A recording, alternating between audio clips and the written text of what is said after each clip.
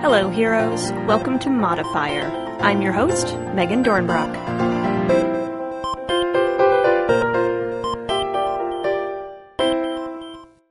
Heroes, this week we're talking about zines and how the underground, handmade format affects role-playing games. Aaron King shares their experience as an avid zine enthusiast and participant in Kickstarter's Zine Quest, which is a month-long celebration of all kinds of RPG zines. RPG zines can hold all kinds of treasures, from full games to character exercises or adventure supplements or maybe an atlas of fascinating islands. Their small, easy-to-print format helps us engage with them in a different way than we might a several hundred-page hardback rulebook, so I will let Aaron explain more about this zine. Let's get to the show. Hey there, heroes! I am joined this week by Aaron King, and we are going to talk about game zines and all of the stuff surrounding game zines. So hi, Aaron. Hello. Hi, I'm so glad you're here. I don't know anything about game zines, so this is going to be exciting. I bet you do. I might know a couple things. We'll see. Is that weird to say? Is there? I don't think it's weird. It might be fair. I think it's fair to say. I probably know a few more things than I think I do, but we're going to find out. Luckily, there was not a quiz or anything I had to do to start this episode. No so quiz. That's good. Good. Do you want to introduce yourself a little bit? Some projects that you've worked on or places people might know you from? Sure. I am at Aaron MF King on Twitter. I do some freelance game writing. I have an article coming out in Rolled and Told. I've worked on the Gauntlets Codex. Oh, man. And, I have art coming out in 13 Demon Princes with you. Hey! Yeah! That's exciting! Co-artists. Yay! Everybody go look at 13 Demon Princes. Oh, it's I'm great, excited. and not just because we're in it. It's great because Taylor's I'm excited, too. Yes, Taylor is fantastic. And this is going to be a cool game and a beautiful book. Yes. Awesome. That's so many things and places and good things. Thank you. Oh, and I have a Kickstarter going, which we'll probably talk about. Yeah, probably. I guess we could get to. No. yeah, we're gonna talk about that too. Cool. Awesome. So we got talking because you reached out to talk about zines, specifically like game zines. Yes. So what is a zine? Zine is short for, magazine or fanzine, depending on who you talk to. But most often they're small booklets that were printed by a single person or, just at a laser printer or something like that, and maybe hand stapled or hand bound somehow and with a pretty small distribution. Okay. Are there characteristics or requirements for something to be a zine? I think it's a very folk artsy movement. I mean, I think it came out of people wanting to circumvent traditional publishing methods. So I think the characteristic is sort of like a book, but doesn't look like a book. There's a lot of anti-art and kind of, it draws a lot of stuff from like Dadaism and places, movements that have tried to reject art and reject whatever overarching values there might be. So whenever there's a big movement, there's always a kind of zine underground movement with or against it as well. Always is maybe a sweeping term. Regularly. I think a lot of zinesters try to escape any kind of taxonomy or categorization because I think that's a lot of times part of what they are publishing against or trying to avoid. Mm-hmm. So sometimes they're very ugly on purpose. Ah, okay. But sometimes not, especially now that we all have InDesign or something like it. It's very easy to lay something out pretty clearly. That's really cool. Yeah, I think I wish I knew the subject matter of the zines that I had been introduced to in high school. I know I had friends who were into probably very feminist leaning zines, and they we had the internet. This wasn't pre-internet high school, but it was still very early technology stuff. So paper zines getting passed around and whispered about was definitely a thing. And they were not always the most attractive thing, and that was kind of terrifying and interesting at the same time, which is a wild combo. Yeah, it's absolutely part of the appeal. I remember I got my first zine I was a freshman in high school in 1998, and this senior who was in a punk band gave me a zine that was just a list of other punk bands and reviews of their CDs, well, tapes probably, and just kind of like a bunch of people who had written in saying, here was this great band I saw, they're from Chicago or whatever, keep an eye out for them, because, yeah, unreliable internet at that point, and it was just a way to say, I saw this affected me, I hope it can affect you as well. That's so cool. Yeah, shout out to Matt Semke, the cool high school senior who took me under his wing. And changed your life forever. Really, I think so, yeah. That's amazing. I wonder if that kind of interaction still happens or can still happen. I hope so. I think part of the appeal, I think about this a lot, or I try to, like the appeal of having a paper copy versus a digital copy is that you can just leave the paper copy somewhere, or someone will take it and use it and then pass it on. And I love digital, and I think it's amazing, and it's opened up the field to so many people, and it does certain things very well, and I think paper also does certain things very well, like getting shoved in a little free library or left at a coffee shop or something. Ooh, I like that.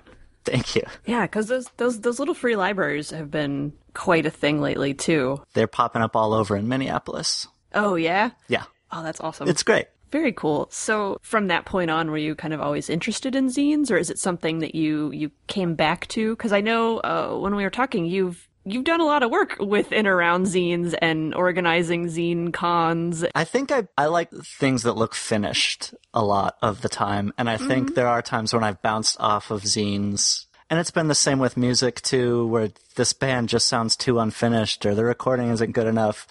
But then you listen to it over and over and it just becomes something you can obsess over. And it's the same with zines, where I'll read something and it'll sit in the back of my mind and I won't actively be interested in it. And then all of a sudden realize years later, like, that was the thing. That was the thing I wanted. I want this quick and easy way to disseminate information, and I already had it. I just forgot about it. Yeah. And the same is true with role-playing games for me. Like, I have had moments in my life of deep, deep obsession, and then years will go by and I'll think, I'm so over games. Why did I ever spend that money or time on them? And then years later, I'm like, oh, I'm 30 now, and I want to hang out with my friends in a regular way, a scheduled way, and I always want to have something to do so no one feels awkward. If only there was a hobby or something we could do. And then it's like, oh, that's a role-playing game, and we can do this. And so I think those kind of waves of interest are pretty normal, at least for me. Yeah, I think that is pretty normal. When did you notice that those two in particular had overlapped into, like, game zines? I think it was... I started running D&D in a really active way just over 4 years ago. And I was volunteering in an all-volunteer bookstore, kind of a radical bookstore, I guess. Maybe not an anarchist bookstore, but a left-leaning all-volunteer bookstore. And they have a huge zine section, and there were people here in Minneapolis that were trying to restart the Twin Cities Zine Fest after a few years of it kind of drifting away and being held at different places or not being held at all. And so I'd been playing D&D for a while, and that first Zine Fest, Nathan D. Paoletta, who is a role-playing game writer and zinester, attended. I don't know where he's from, not from Minnesota, but he came. I think he's most well known for World Wrestling role-playing game. Yeah. Okay. Yeah. He also wrote some cool Swords Without Masters hack about, like, mummies and pyramids.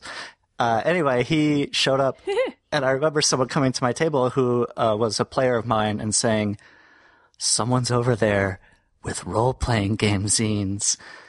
And I was so excited, and I was... Oh. Yes, I was, of course, just nervous and just went and looked and, like, bought a thing and didn't talk to him at all. Because that's who I am, I guess. But, No, that's fair. Yeah. Since then, I have been actively trying to put game stuff into zines. And failing a lot and having, to completely restart and having my computer die and lose all my progress and stuff like that. But it's all right. It's a zine because they're all so small that even a catastrophic failure doesn't feel like a huge Photoshop image. It just feels like, well, it's a free way to edit. Like, I get to do it again, and this time I'll do it better. Yes, exactly. Like it's a hard thing to remember in the moment when immediately after you've lost a project, but the second time around, it always is better. And it's faster. Mm-hmm. And isn't the agony, like, is that somehow part of the zine process? I feel like it is. I remember there are a lot of really good books out there about how to make a zine, and all that info is also on the internet. Rookie has a great article about it, but I have this vivid memory of reading a book about making a zine. And they got to the chapter that said, like, time to print. And I think it was a bullet list of, like, have your materials ready, find a printer, make sure you bring a 6-pack of beer, because this will take all night and you'll fail multiple times. And even if you don't drink, I think that kind of advice of just, like, be prepared to screw this up, to get a piece of paper stuck in the printer, to print out 20 copies, then realize one of the pages is upside down. But the scale is so small that failing doesn't feel as bad. Hopefully. Yeah, hopefully. In a zine about games, or a game zine, is it a whole game? Is it a zine about games? Is it supplements for a game? Is it all of those things? Like, what is it? Yeah, hopefully all of the above. I mean, there's always been a tradition of one-page RPGs and one-page dungeons, and I think those are very zineable.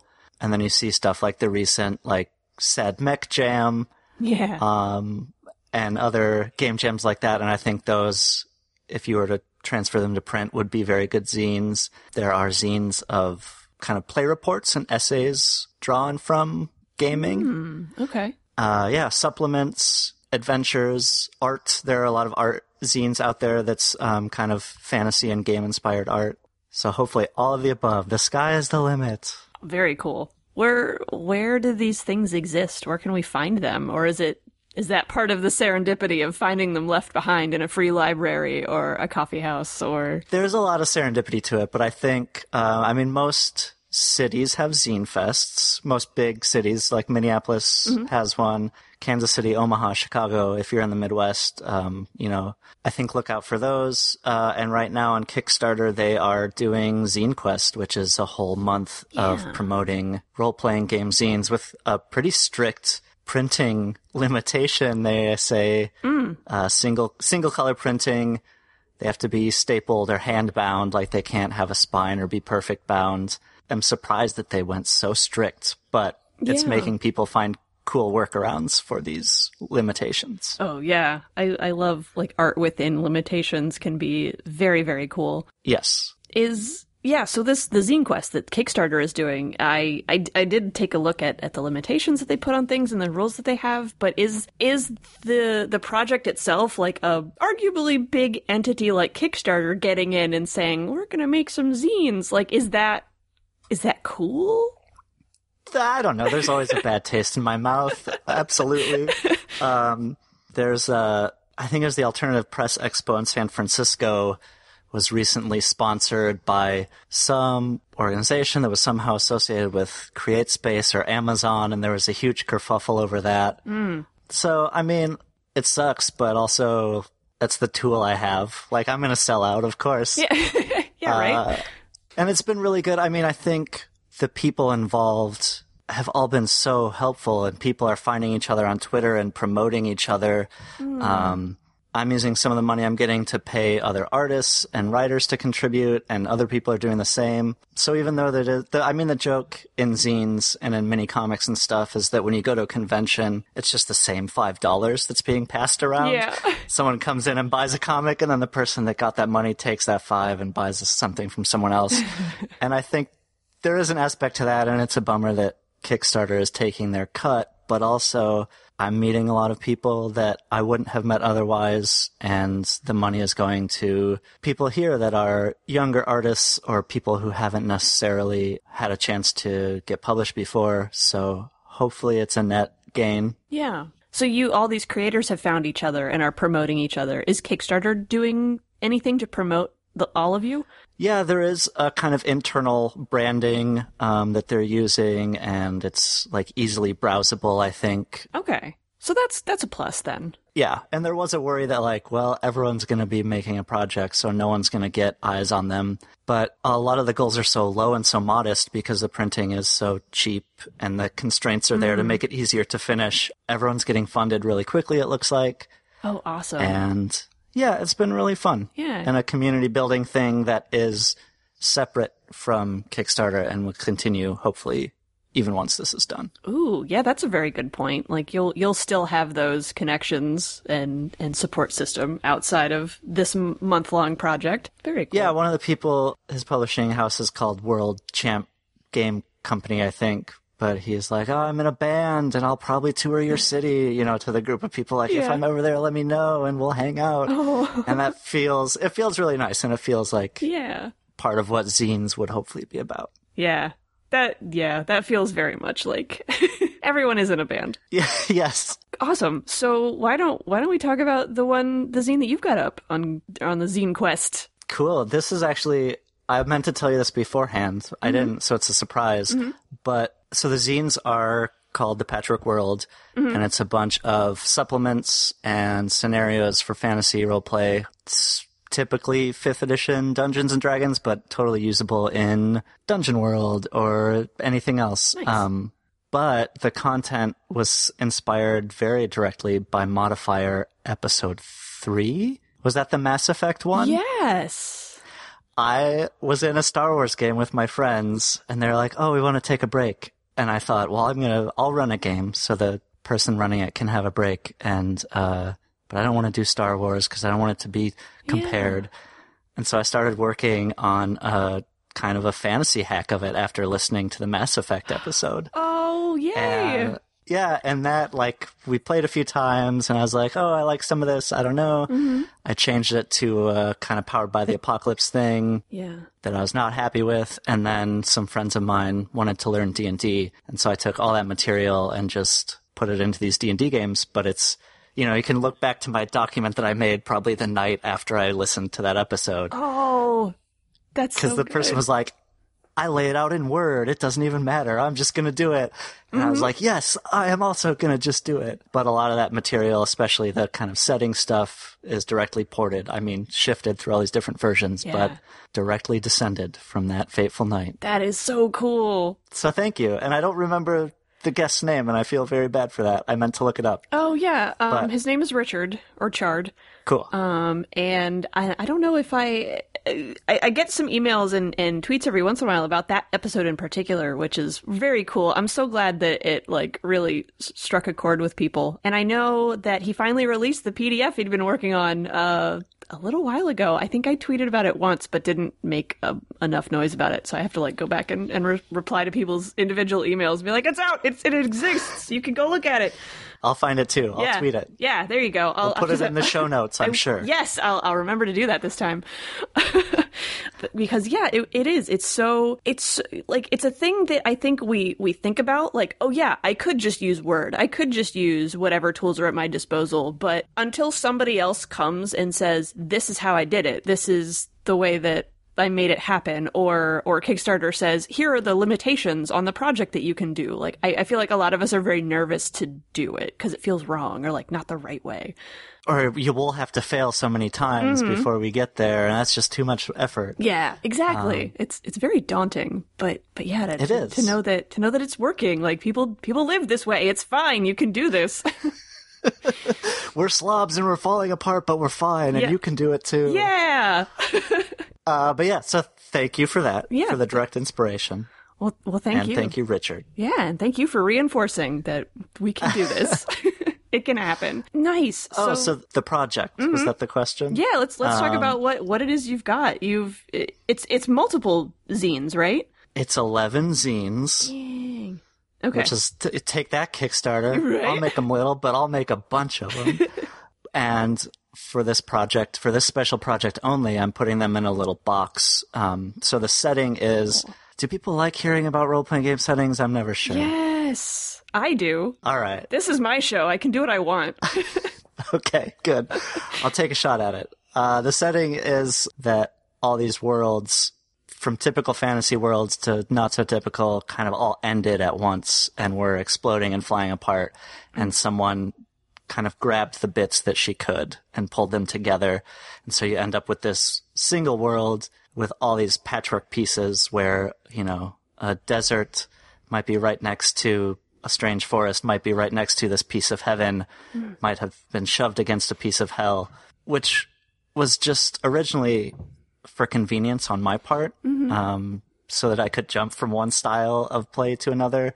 And if people weren't having fun, they could, just across the hill, there's something totally different. Oh. And so I made a hex generator, like an Excel spreadsheet that would automatically generate what this next piece of land would be and who might live there and what might be hidden somewhere. And I'm converting that into a dice drop map. Is that what they're called? Sure. So it's the inside of the box. There's two sides, and you drop dice in each one. And the number that comes up means something, but where the dice lands, that also means something, and they're D4, so they have those 3 points. Ooh. And where those points are pointing to around the edge also will generate something. Oh, man. So that's kind of the step up. And so it's hopefully a quick, easy way to make a setting on the fly. I like the that. End. That's cool. Thank you. Yeah, I'm excited. That's like the most daunting part. And I'm still working on it and still testing it, but it's really fun. That's so important. That's good. Yeah. Yeah. It's good. It's good that it's fun. So what do these 11 zines cover then? They cover scenarios, adventures. I run a lot of D&D for first-time players. That's how I met Taylor, actually. One of my co-volunteers at that bookstore had a bunch of friends who wanted to learn D&D but didn't want to go to a game store. And so we started running these regular nights where people could come and meet each other and learn how to make a character, and then they would reach out to whoever they made friends with and say, like, we want to play on this day. And there were a couple of us that were willing to run games. And so it was kind of a player-driven social thing, and we would just run 2 or 3 sessions and say, like, that's it. Do you want to keep playing? Do you want to learn to run a game? Do you want to find new people to play with?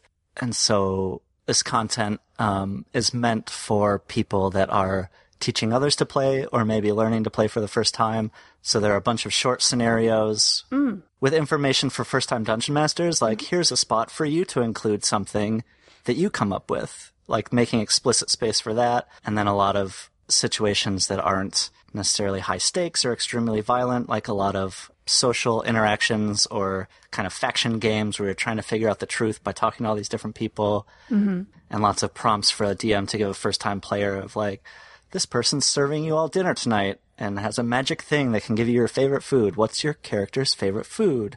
And just kind of these very explicit steps to have people that aren't used to maybe talking in first person or thinking about what a character would do to maybe take baby steps toward that. So there's a lot of that in there. There are kind of system and adventure generators, like I mentioned. One of the zines is just 20 islands. And so the idea is, like, it could be an island generator if you're out lost at sea, or it could be, here are these islands and you're playing amongst them. And then there's some mini games. There's one about which characters hook up at the end of a campaign, or maybe hooked up behind the scenes during the campaign. Okay. I think it's called Implicit Kisses.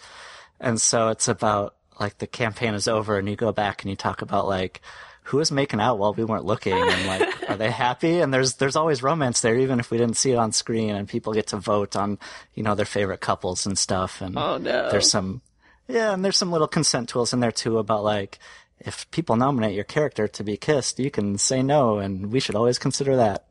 Yay! And again, hopefully just ways to ease people into that and help them realize, like, this can be hard to bring up, but here's a place where you are.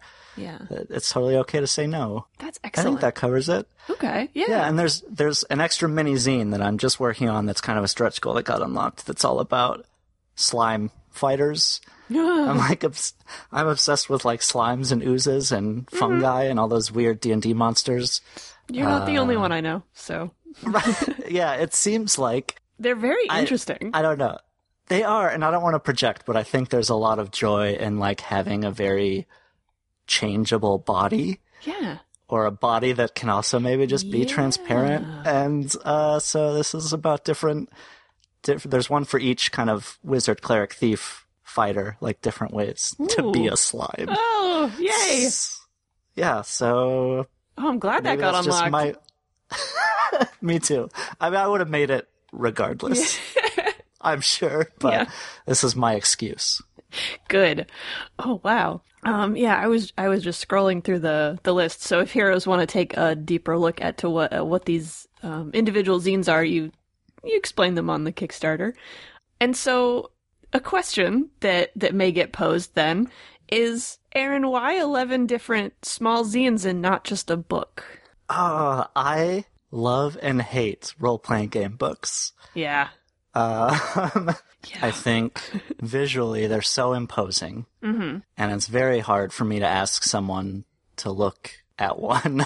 And I think the format lends a certain weight to them, like canonizes their contents. Like, this is the way, here is a Bible, here is a strange bad Bible, and you must conform to the rules.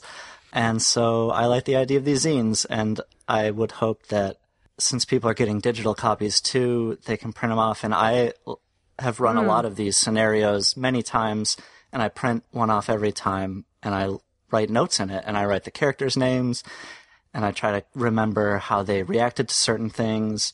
And then when I'm done with that, I have a record of that playthrough. Yeah. And so I think by making these things feel not necessarily more disposable, but more changeable and more interactive, you can use them. It invites that sense of impressing yourself upon them. Yeah.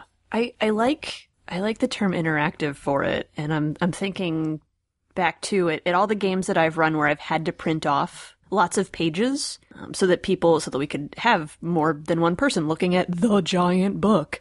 And it always feels like, oh, I'm so sorry that I have to give you like this awful facsimile of the book to look at. Like I'm doing my player a disservice or something. Whereas the zine, it's like, no, this is just how it is, and it's fine. It's the same information. Like, there's nothing wrong with giving a it's already a facsimile. Like, it's already kind of a cheaply printed thing. So do feel free to scribble in it, and do feel free to scratch a piece out and say, I'm not interested in that. Mm-hmm. And then I love like games like The Quiet Year, where you have something left over at the end. Kind of a record of play. And I think these zines, hopefully people feel free to print out versions and bootleg them and exclude pages and stuff, and then keep them as records of what they did. Yeah, I like that a lot. My filing cabinet hates it, but I love it.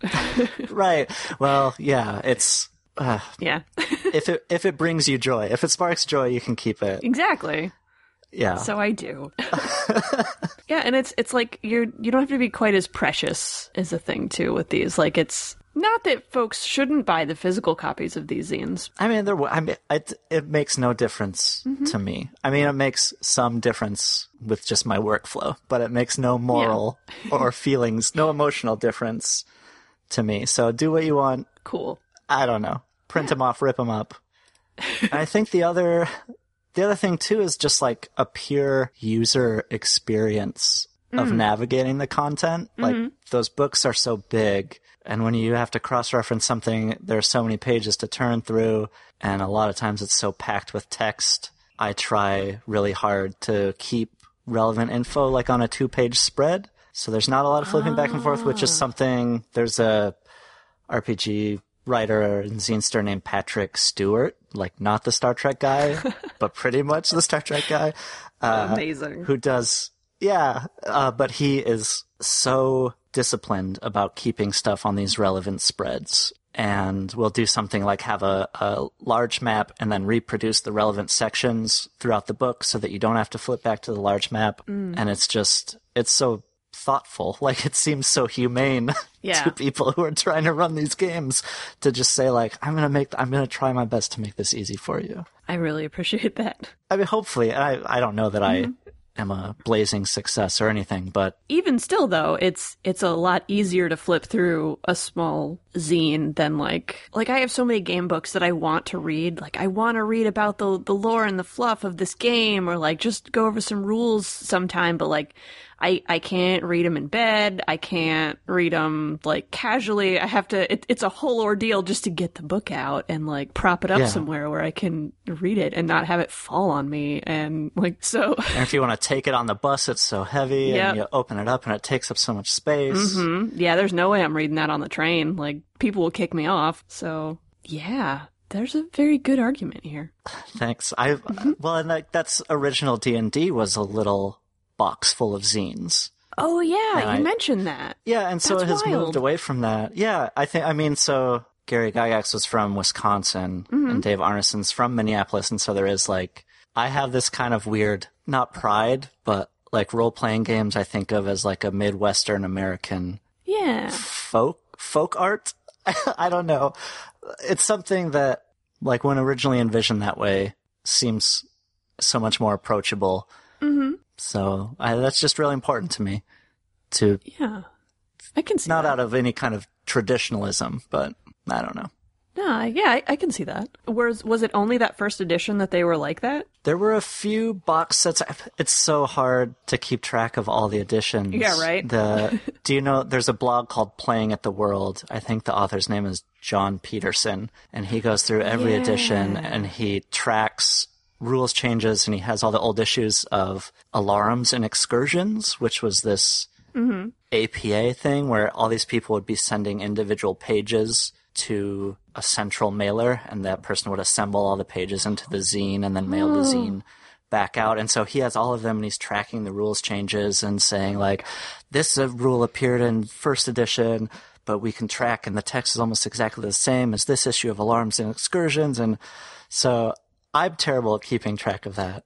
I know eventually they moved to the hardcover books.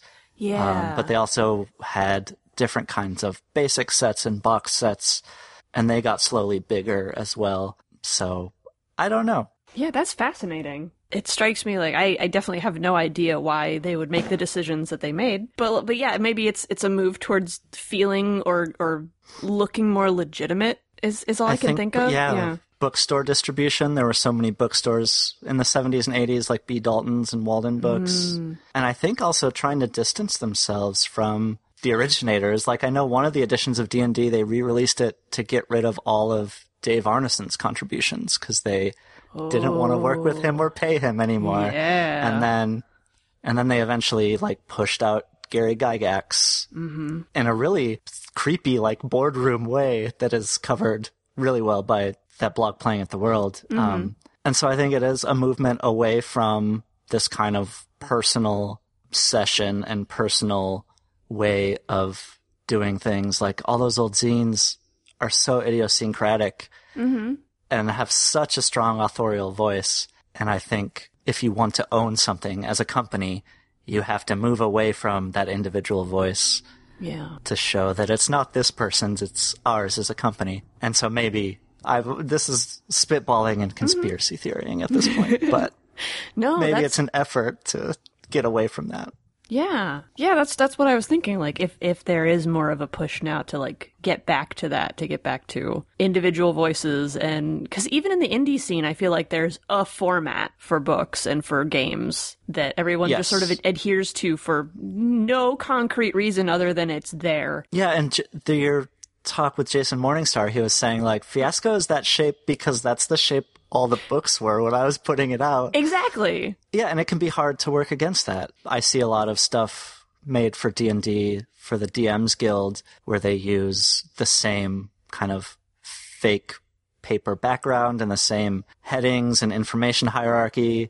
And on the one hand, that's great that people have felt empowered by these tools that let them copy those layouts. And I would never want to stop them. I'm not trying to say they shouldn't be doing that. Right. But the format doesn't necessarily fit the form doesn't follow the format. Yeah. Yeah, it definitely, if it's conveying information in the most useful way, if it's always going to be this info, so we're just going to format it this way, then yeah, do that, because there is benefit to repetition and to uniformity in that way, but not everything has to be that way, or not everything benefits from being that way. Right. If you want to get to the same place that everyone else is going, the train is an excellent way to do that, and I love trains. When I have to go somewhere that other people are going frequently. But when you want to go somewhere else, the train is a really bad way to get there. Yeah. You got to go off those tracks sometimes. I like that a lot. It's not mine. I stole it from somewhere, but I don't remember where. That's fine. I read Someone it will add us.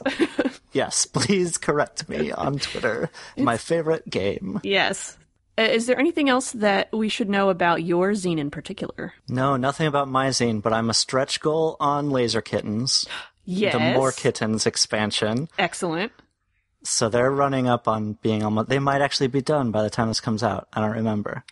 But if it's not, either. I'm the very final stretch goal. So go back that if you want to play. It's my hack of it is like if Hogwarts was a culinary school run by Gordon Ramsay and you were being taught to fight the Kool-Aid Man and Count Chocula. Okay. It's like a food-based school of wizarding. Or if you want to like curse Willy Wonka. Good. What are the player characters in this scenario? They are students at the school. Okay. Like human. So they're learning... Yeah. Okay. So they're learning to...